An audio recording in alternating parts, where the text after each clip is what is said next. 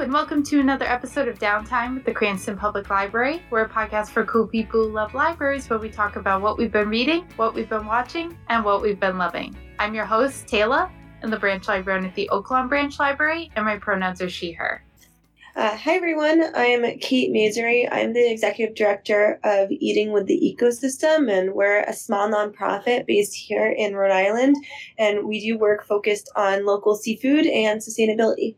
And hi, I'm Sean Contos.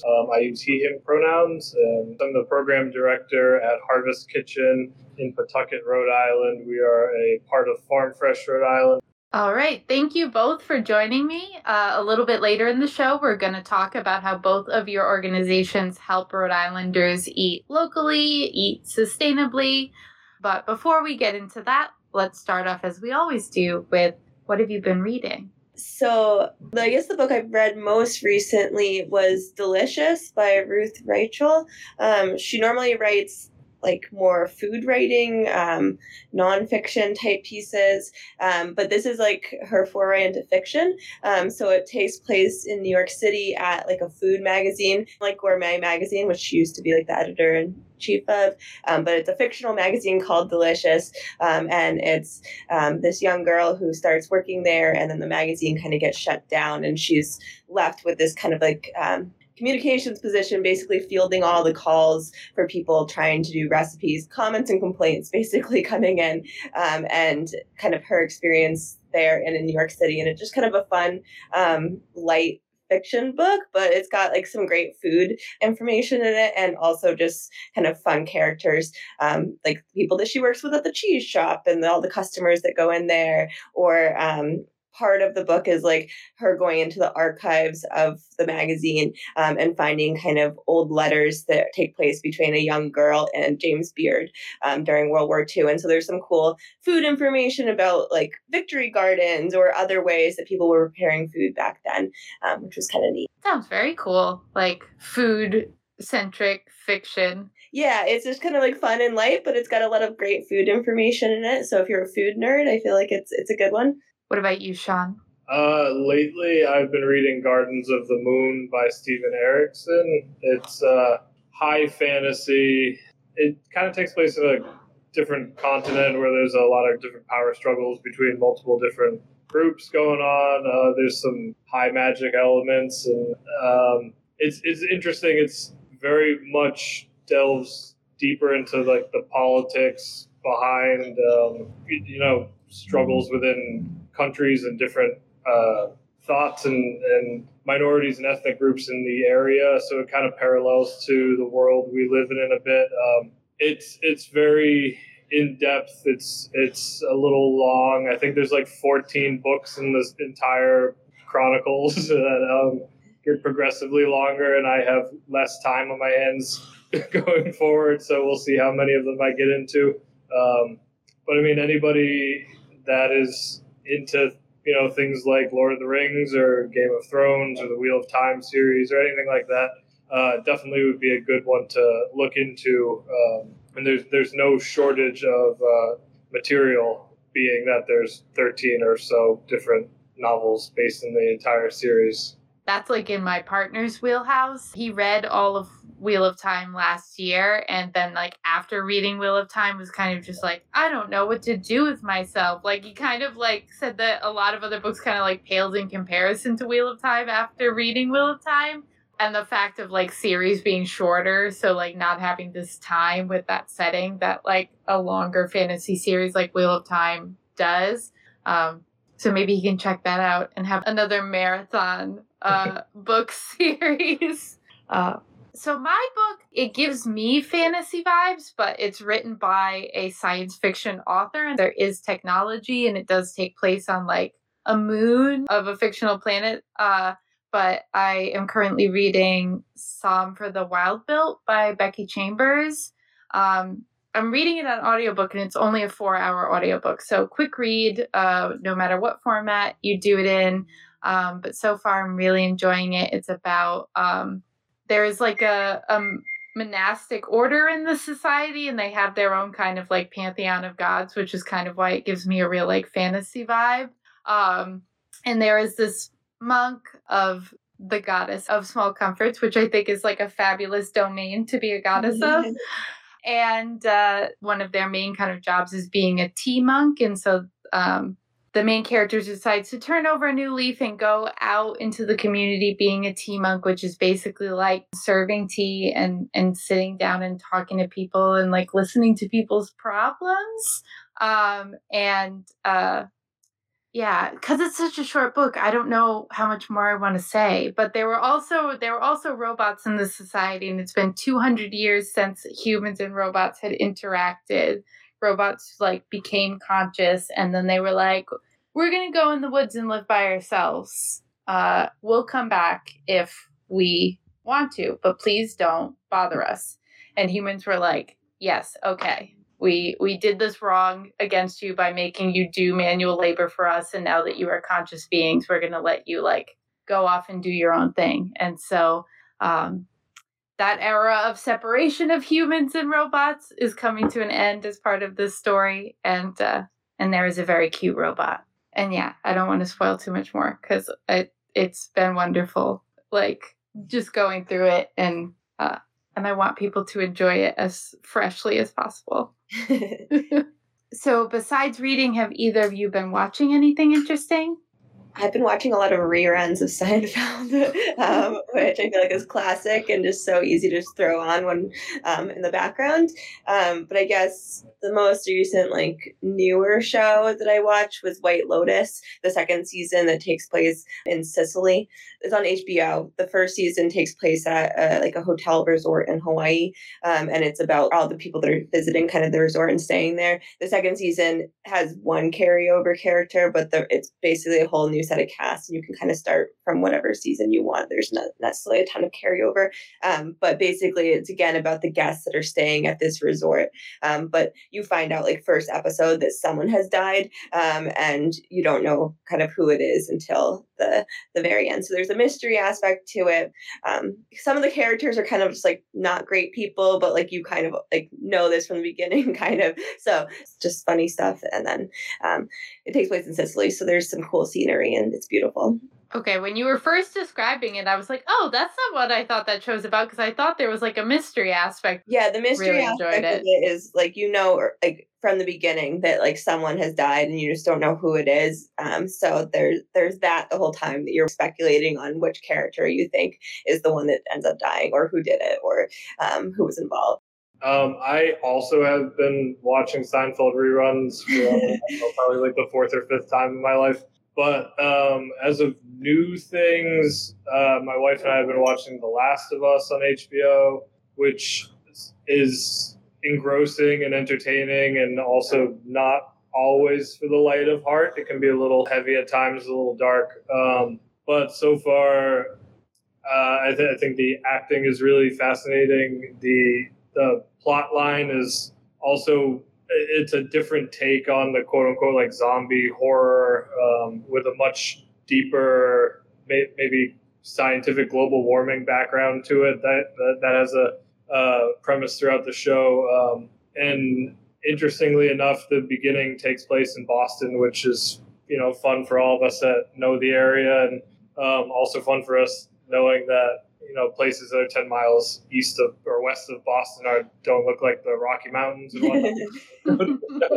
But we'll see where that takes us. And as far as something that's more lighthearted, also on HBO, for whatever reason, we've been watching The Climb, which is a rock climbing reality show, I guess, a contest, whatever you want to call it, with which I'm not necessarily interested in rock climbing, but it's something to put on when you just need something kind of in the background, and also fascinating that these people do what they do on a regular basis. But yeah, those are pretty much what I've been watching. I didn't even think HBO was like doing reality shows, so that's something that's news to me. Yeah, it's more of like a contest show, I guess. The contestants have a specific climb that they have to do, and then if you don't make the climb, then you're on the chopping block. If everybody makes it, the person that goes up in the slowest amount of time is on the chopping block. So it's entertaining. Like I said, I don't rock climb. I find it fascinating in that sense, but and beautiful scenery. Most of it's filmed in Spain and Mallorca and Jordan and whatnot. So interesting places that are not shown as much. Something that I've been watching as it's been coming out that I haven't talked about yet on the show, but season 2 of The Legends of Vox Machina, which is on Amazon Prime, is out, and it is a animated adaptation of popular D&D stream Critical Role's first campaign. And so I didn't really watch the first campaign. I became a fan of their stuff in the second campaign, so it's been nice to kind of like, in a much more abridged version, find out the story that a lot of fans really enjoy, even though I didn't come into the fandom at that point. So definitely a show for adults, but fun kind of fantasy romp that's getting a little more serious now in the second season. But so if you didn't check it out when I mentioned it last time, first season's not that long, and second season is now out, so you don't have to be left on too much of a cliffhanger after season 1. And we'll return to the show after a quick break.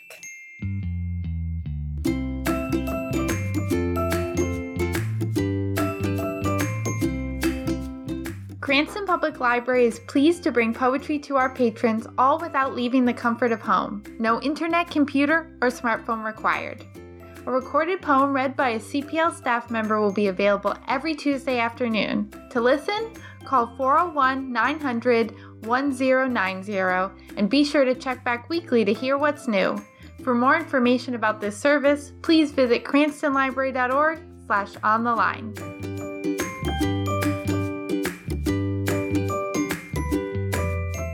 Looking for another way to keep up with what's going on at the Cranston Public Library? Sign up for our email newsletter. You'll be among the first to learn about upcoming programs for kids, teens, and adults, and new services and collections coming to your library. Subscribe at cranstonlibrary.org.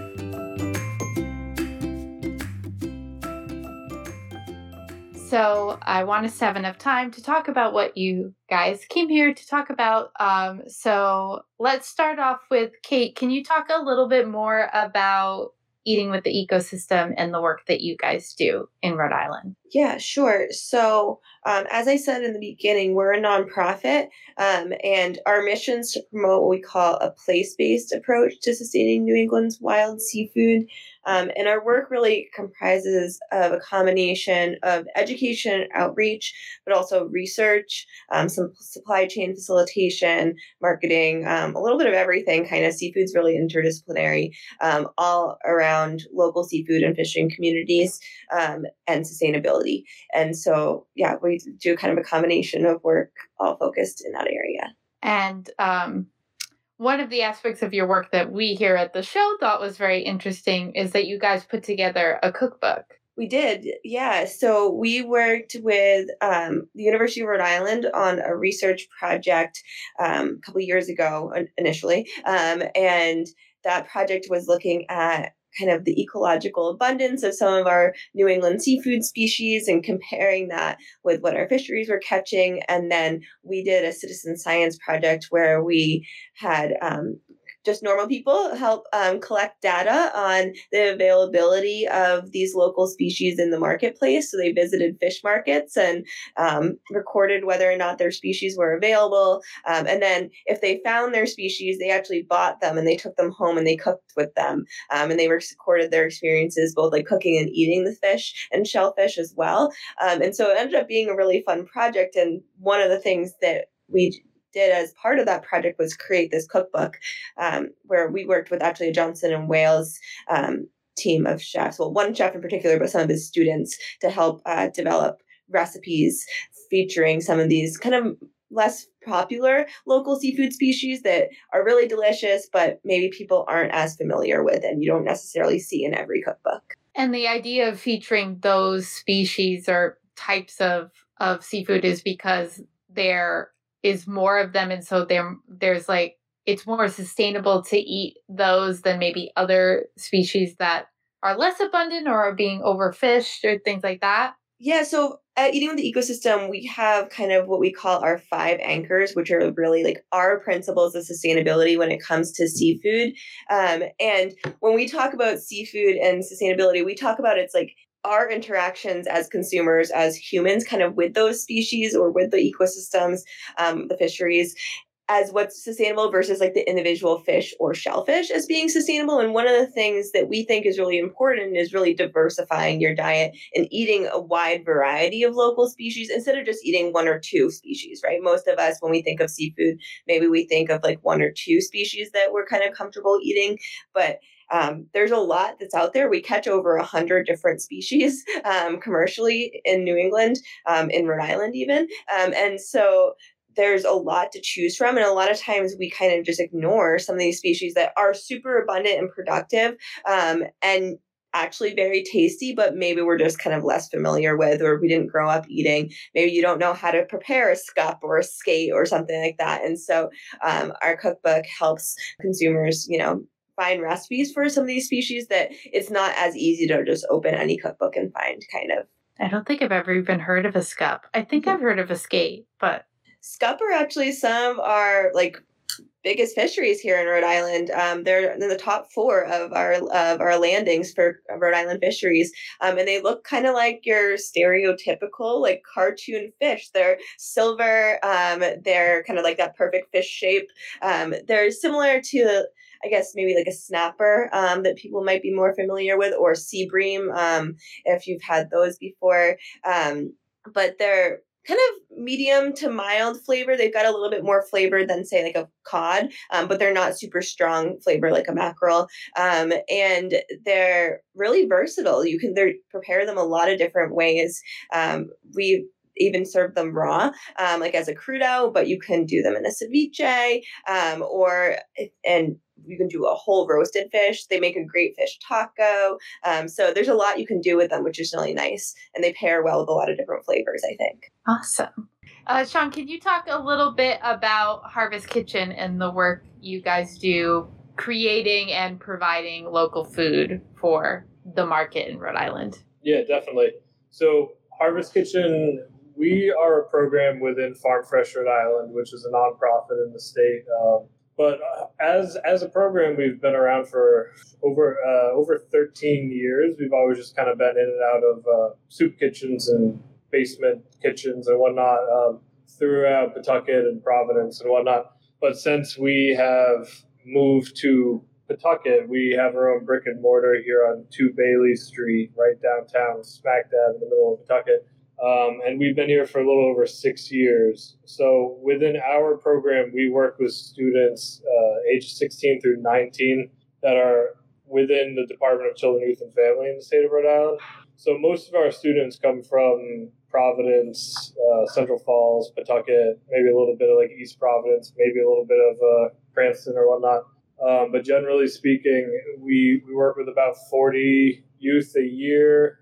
We have 4 different class times going on. We work with them in the morning and in the afternoon, in the fall through the winter, and then in the late winter through the spring. But we do job training with them, culinary-based, basic food service skills, retail skills, prep skills. We also work with farmers throughout the state and surrounding areas, and we will take a lot of their B grade and excess produce that would often go to waste, and we'll turn them into a value-added product, i.e. our shelf-stable pickles that we make, apple sauces, stewed tomatoes, any kind of jarred product that we can acidify and make shelf-stable that we can then sell throughout the state at the farmers markets and through Farm Fresh's Market Mobile service. So in that sense, we are able to support ourselves through that and also support the farmers by buying this excess produce off of them, so less is going to waste. And on top of all that, like I said, we have a little cafe in Pawtucket. We're open Monday through Friday, 10 to 3 for mostly lunch, a little late breakfast and lunch. We offer catering throughout the state. In the winter months, currently we're doing a Valentine's Day take and bake meal that people can order, crafted by us and our students, that they can throw into their ovens and have a nice, easy gourmet meal at home without having to go out. But we're doing a lot of different things, all based around the idea of getting local produce to the hands of the community, and also utilizing as much local produce as we can, and working with our students and helping them succeed in any way that we can. Fantastic. So this is a question for both of you. If people are listening to our conversation and they are like, yes, I've wanted to eat more locally, more sustainably in the new year, what is some advice that you have for them? I think one thing that I would say is to not be afraid to just try something and try something new. I find with seafood that there's a lot of intimidation, kind of, that people are just, not as comfortable cooking with things or trying different species. And I would say just try something that you haven't tried before. And it's a good way to branch out. Worst case scenario, you don't love it and you try something different. I think the cool thing about seafood is that there are so many different varieties. And so even if you don't like one type of fish or one type of shellfish, there's a lot of other options out there for you to try. And there's a lot of different ways to prepare that fish. So maybe you don't like that fish in a tomato-based sauce or something like that, but you do like it with lemon and butters and capers or something else. And so I think there's a lot of options out there. So don't get stuck just trying kind of one or two things, and really branch out and diversify. Yeah, I echo that a lot. I come from a background of doing whole animal butchery, and I was a chef for years and whatnot. And I was always a big proponent for, we'll call them the underused seafood and the underused cuts of meat and whatnot. But when you're going to a store and when you start getting into that kind of thing, you realize that there's really no there isn't just a lot of ribeyes or tenderloins in a cow or whatnot. You have to find another use for the other cuts of meat that are getting underutilized and whatnot. So I'm a big fan of that. But also, just growing up, for whatever reason, maybe it's my parents' generation, but I didn't grow up eating things like parsnips or Brussels sprouts, probably because they grew up hating them and whatnot. So when I started cooking with when I started actually cooking with seasonal produce, I realized I love root vegetables, Brussels sprouts, and they're super versatile. They don't have to just be a boring thing that's boiled and put on your plate or whatnot. There's so much more you can do with it. So just even now, even though there isn't a lot of options as far as local produce in the dead of winter, you can still go to the farmer's market and you can still find things that are interesting and colorful and nutritious that you maybe not find at your local grocery store. So, Sean, you point out that in the wintertime, in a place like Rhode Island, obviously we aren't growing as much fresh produce as we are in other warmer times of the year. So do you have advice for people to still, have veggies and have produce in their diets during the wintertime while still trying to be as local as possible?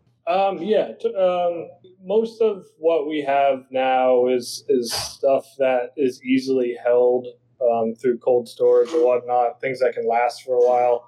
So root vegetables and tubers and all that kind of stuff, which is great. And you can still get local apples and whatnot throughout the rest of the, until the end of the summer and whatnot.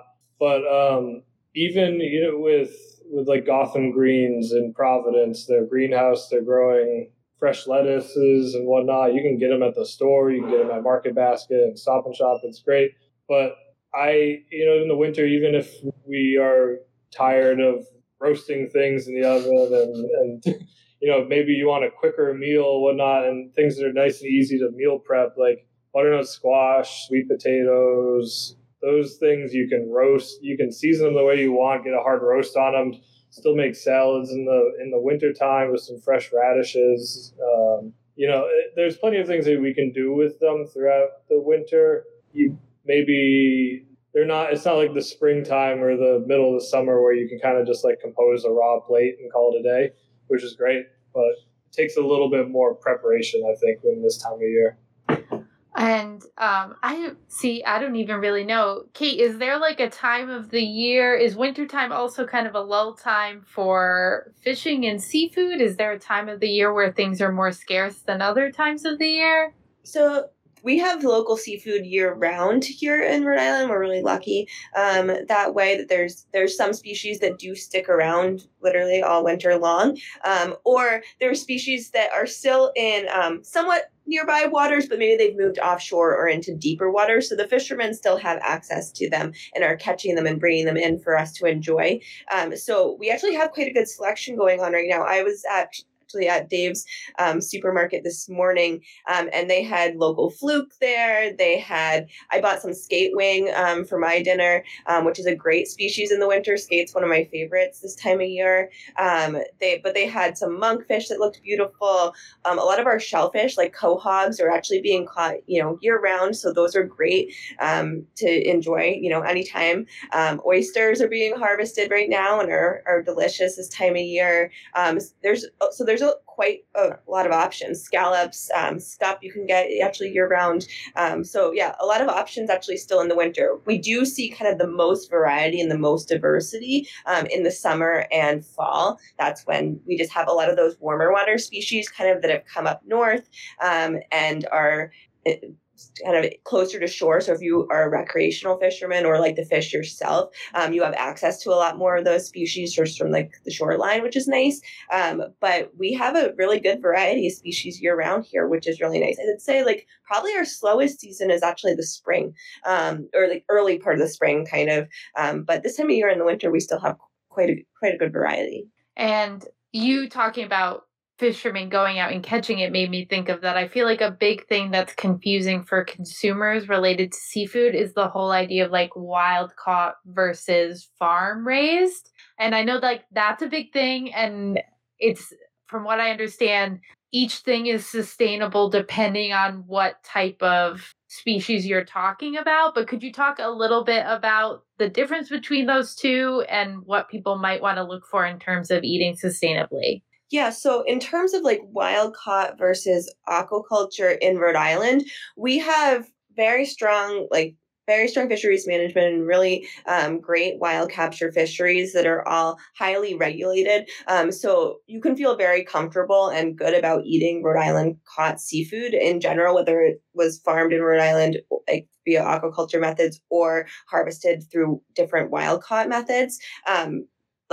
Eat Rhode Island seafood. It's great, very sustainable. But in terms of like the differences kind of between aquaculture practices, there's a lot of differences in aquaculture, just like there's a lot of differences in farming. Aquaculture is literally just, farming of seafood, basically. And so while just like in farming, there could be small scale community farms that your neighbor grows a variety of different vegetables or raises chickens and that kind of thing. And like that's typically really sustainable and shows diversity. And they're doing practices that contribute towards their community and make sure that they don't have negative ecosystem impacts and all of that. The same kind of goes for aquaculture. In Rhode Island, we have some great oyster farms in particular. There's a lot of shellfish farming in Rhode Island. That's kind of our major aquaculture that we have here is shellfish farming, which are oysters. You can do some clams, you can do scallops even to a certain extent, although there's not a lot of people doing that. Mussels, that kind of thing. And so those are all bivalves.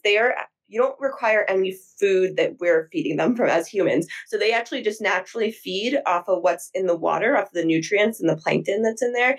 So they're actually helping to clean up water, our water quality, and they filter water just through their natural feeding processes, which is really great for the environment. They also, through the methods that they grow them, they provide habitat for wild caught juvenile fish and shellfish. So that's another benefit. And there's a lot of great things that are happening kind of in terms of the aquaculture practices in Rhode Island. Another really cool, I guess, fishery or aquaculture product that we have is kelp that you're seeing kind of more and more kelp farmers get into. And they also have really great environmental benefits, carbon sequestration, and that's a more seasonal product. So the kelp's currently growing right now. They've set all their kelp lines. They send that in kind of the end of the fall. And the kelp's currently growing over the winter right now. And then it'll be harvested in the spring, typically around April time period. And so that's when you'll actually start to see it kind of available for market. And so they're actually doing a New England Kelp Harvest Week this year with the Sugar Kelp Cooperative. And so they're trying to encourage more chefs and restaurants to utilize it and have it on menus. But home cooks can get involved as well. Dried kelp's a great product that you can then preserve and kind of use year round, or you can freeze it, and there's other methods to use it. So we've got some great aquaculture products here in Rhode Island. The thing that we don't really have much of is finfish in terms of aquaculture, and I think that's honestly a good thing. When you get into aquaculture, there's many different kind of ways to do it. And as I mentioned with the farms, there's like that small scale kind of community farm, but then there can be like those mass GMO like farms that are using a lot of chemicals and pesticides. And it's kind of similar in terms of scale, in terms of fish farming. The fish farm requires a lot of inputs like food, and that's not necessarily always coming from the best sources or the healthiest ingredients. And there can be a lot of environmental impacts through fish farming. And so we don't currently have any fish farms really in Rhode Island. And I don't think that's a bad thing necessarily, but we do have some really great aquaculture through their shellfish and kelp and that kind of thing. We've actually been working with a couple of different kelp farmers that trying to do a shelf-stable line of kelp products. We've done pickles with them. We did a mustard with them. We've done a salsa verde. So we've also been trying to incorporate that into what we're doing too. Much of our season, awesome. Yeah, and it works out well too, because much of our season goes from like July to like April, and then that's, you know, we do applesauce and whatnot, and apple chips with our students until the end of April, early May, and then we have like May and June. There's not really much for us to do in those senses, so that's when the kelp comes in at May, and we're actually able to do another seasonal product for the community and for the farmers. Well, you heard it here first, folks. Rhode Island Food Trend 2023 kelp. Let's make it happen. Yeah. So, is there anything that either of you want our listeners to know about your organization that we didn't already cover before we wrap up? Like upcoming projects, anything like that? We do a fair amount of like educational public events, and we've been doing what we call our Cook a Fish, Give a Fish classes, which are online cooking classes in partnership with the Cornell Cooperative Extension, where we teach people how to prepare some of our local species, and you get to cook along at home. And then all the money from the classes goes towards the seafood donation program that is providing local seafood to people that are experiencing food insecurity. And the seafood donation program that in Rhode Island that we're a part of is with the Commercial Fisheries Center of Rhode Island and the Rhode Island Food Policy Council. And we actually have a refrigerated unit that's stored in the Farm Fresh parking lot. So it's a nice partnership with them as well. And so, yeah, I think that's those are kind of fun programs that people can kind of get involved with and learn to cook a little bit more, but also support feeding people in your own community. And they can find out more information about Eating with the Ecosystem and all of our programs on our website, which is just eatingwiththeecosystem.org. We have a lot of resources on there also, like recipes. We have and how to fillet fish guides and things like that. Awesome. And Harvest Kitchen, we've been in the process for about 4 years now for opening up a processing facility in Providence at 10 Sims Ave in the new Farm Fresh building over there. And we are almost done with our build out, and we will be doing a grand opening in the spring at some point. More word as we start planning things out. But over there, we'll be able to revamp our jarred product line a bit, scale it up, which will be great. Work with some more students that are at the older end of our population to train with and have a little bit more of a manufacturing component to it. And we will also be doing things like lightly processed vegetables for universities and hospitals and institutions. So things like peeled and cut local carrots, for instance, and a condiment line for local universities utilizing excess produce and lots of produce that's just generally abundant in the area.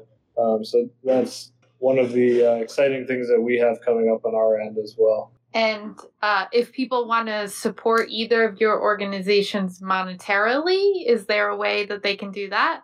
We definitely accept donations. We've got a link on our website. If they go to eatingwiththeecosystem.org, there's a tab right at the top that is a donate button. But they can also go to eatingwiththeecosystem.org/donate. Yeah, and we also obviously would love donations as well. And it would be at the farmfreshri.org/program/harvest-kitchen. And that will have all the info for our program and the cafe and our catering information, and also where you can donate as well. And there'll be links to Instagram and Facebook for updates through social media. And we'll put links to both of your sites in the show notes. So no worry about the link not being exact read out. All right, so we like to wrap up the show with a segment I call The Last Chapter, where we talk about a library or bookish related question. And so I know Kate, Eating with the Ecosystem, had made a cookbook, but if both of you were individually to write a cookbook, what kind of like type of food or theme would your cookbook have? I like actually cooking seafood, so might come as a surprise. No, I probably would do a seafood related cookbook again, but maybe just a little bit different kind of. I think it was fun working with the Johnson and Wales chefs to prepare like recipes, and we made them all very home cook friendly and stuff. But if I was to do a cookbook that like was just me writing it, then it would be recipes that how I like to prepare some of these different species in my own home. And so I think that's probably what I would do. Coming from the background I have with butchery and whatnot, I used to do a lot of charcuterie as well. So something like a cool sausage book would be great, or being able to make smaller batches for in-home use, and smaller pâtés and terrines and rillettes and more fun things that you can throw in there with all the good parts of the animals. I just love it. It's like, what kind of cookbook is it? Well, it's a cool sausage book. That's the title. It's a cool sausage cookbook. Yeah, I love that. I would read a cool sausage cookbook. All right. So thank you both for joining me. And thank you everyone for listening. If you'd like to answer our last chapter question for this week or submit your idea for a last chapter question, you can do that by emailing us at downtime@cranstonlibrary.org. You can also reach out to us via social media with the hashtag DowntimeCPL. And if you're feeling generous, please rate and review on Apple Podcasts or wherever you get your podcasts, because it helps people find the show. Thank you again for listening. And this has been another episode of Downtime. Downtime is a project of the Cranston Public Library and is produced by Elena Rios, Nomi Haig, Robin Nizio, and me, Taylor Cardillo. Audio engineering by Dave Bartos. Our theme music is Day Trips by Ketsa, and our ad music is Happy Ukulele by Scott Holmes. Links to the books and movies discussed can be found in the show notes. Remember to rate and review Downtime on Apple Podcasts, connect with the podcast on Facebook, Twitter, and Instagram with the hashtag DowntimeCPL, and if there's something you'd like to hear on the show, send an email to downtime@cranstonlibrary.org. The views, thoughts, and opinions expressed are the speaker's own and do not represent those of the Cranston Public Library. The material and information presented here is for general information purposes only. The Cranston Public Library name, in all forms and abbreviation, are the property of its owners, and its use does not imply endorsement or opposition to any specific organization, product, or service. The content of this episode is the property of the Cranston Public Library and may not be reproduced without express written permission. Join us next week for more Downtime.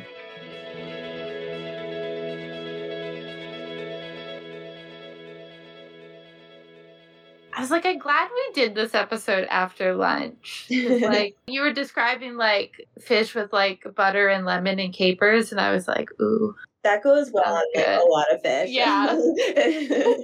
Can't really go wrong.